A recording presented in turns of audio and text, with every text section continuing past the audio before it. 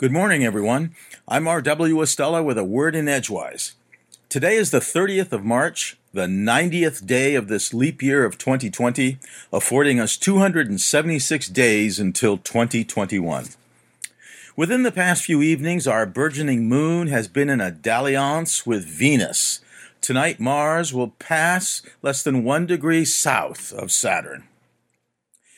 These past 2 nights, the waxing moon has also been making its way through the winter circle, the group of stars including Capella, Procyon, Sirius, Rigel, Aldebaran, and Betelgeuse.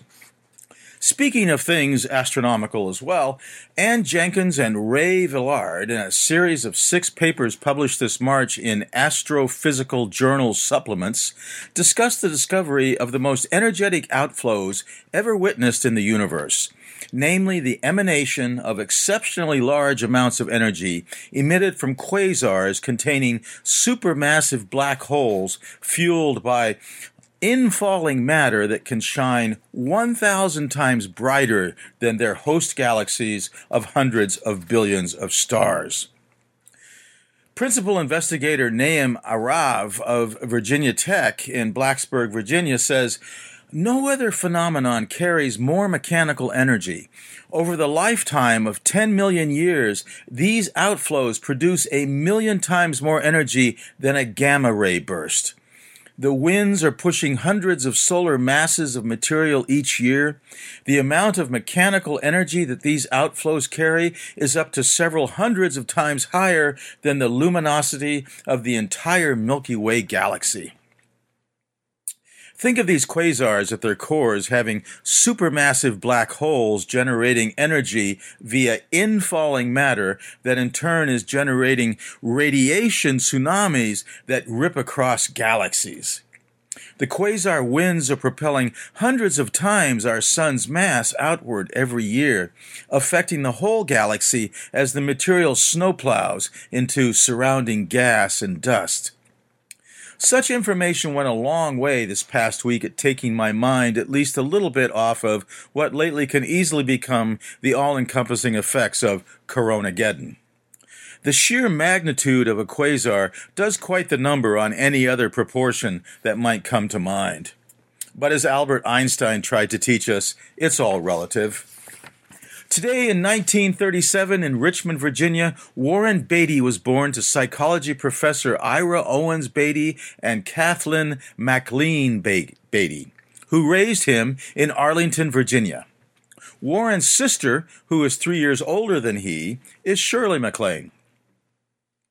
Biographer Ed Morrow tells us Warren was an athletically and intellectually gifted kid, becoming both captain of the football team and class president. He left Northwestern University after just 1 year, however, to pursue a career in acting, adding the second T to his last name along the way. After a few roles on the stage, Beatty got a contract with MGM, but this led nowhere until film director Elia Kazan cast Beatty in Splendor in the Grass, and he became a star. He also became an infamous womanizer, a suspected central character in Carly Simon's hit song, You're So Vain. Shirley MacLaine observed of her brother, "The difference between us is sex. I can take it or leave it, but my kid brother, sex is the most important thing in his life. It's his hobby, you could say." Today in 1867, the United States government purchased Alaska from Russia for $7.2 million, which worked out to about 2 cents per acre of land. Today in 1909, the Queensboro Bridge, a cantilevered bridge also known as the 59th Street Bridge, linking the 2 boroughs of Manhattan and Queens, opened. Today in 1964, the television game show Jeopardy aired for the first time. Today in 1981, President Ronald Reagan was shot at close range by John Hinckley, the son of a wealthy industry executive. Today in 1987, an anonymous foreign buyer purchased Vincent van Gogh's masterpiece Sunflowers for nearly $36.3 million. Today here in Maine, we are entering our third week of ever-heightening awareness regarding COVID-19, also known simply as the coronavirus and its myriad adverse effects as Coronageddon. Worldwide, including data from 199 countries, the World Health Organization has confirmed cases of coronavirus hovering briefly near 500,000, with confirmed deaths near 22,000. Nationally, of this past Friday, the Centers for Disease Control listed around 69,000 confirmed cases and about 1,000 deaths, from data gathered in 54 jurisdictions, which would include the 50 states, the District of Columbia, Puerto Rico, Guam, and the U.S. Virgin Islands. This past week, one of my colleagues at the university came in to hold one of the many video conferences he and I and a number of our other colleagues will be doing between now and the end of the semester in early May. I asked him how he was doing, and he replied, "I just want to go sit by the ocean." Hoping to provide a little balance, I mentioned that if we were looking at a spectrum of work in the United States, we would be at the extreme end of scrambling to keep our jobs by instantaneously putting together new skill sets to cope with whatever new demands of an evolving situation. On the other end would be the millions of folks who have been laid off or are about to be laid off who are wondering what they're going to do next to survive. My friend brightened slightly then and added, "I just want to keep it simple," meaning he was becoming overwhelmed by all the new procedures that had been put in place by administrators far above us in pay grade. "It's the usual, you know," he said with a sigh, continuing, "Much of the workload of the administration remains roughly the same, while the workload of the workforce goes way, way up.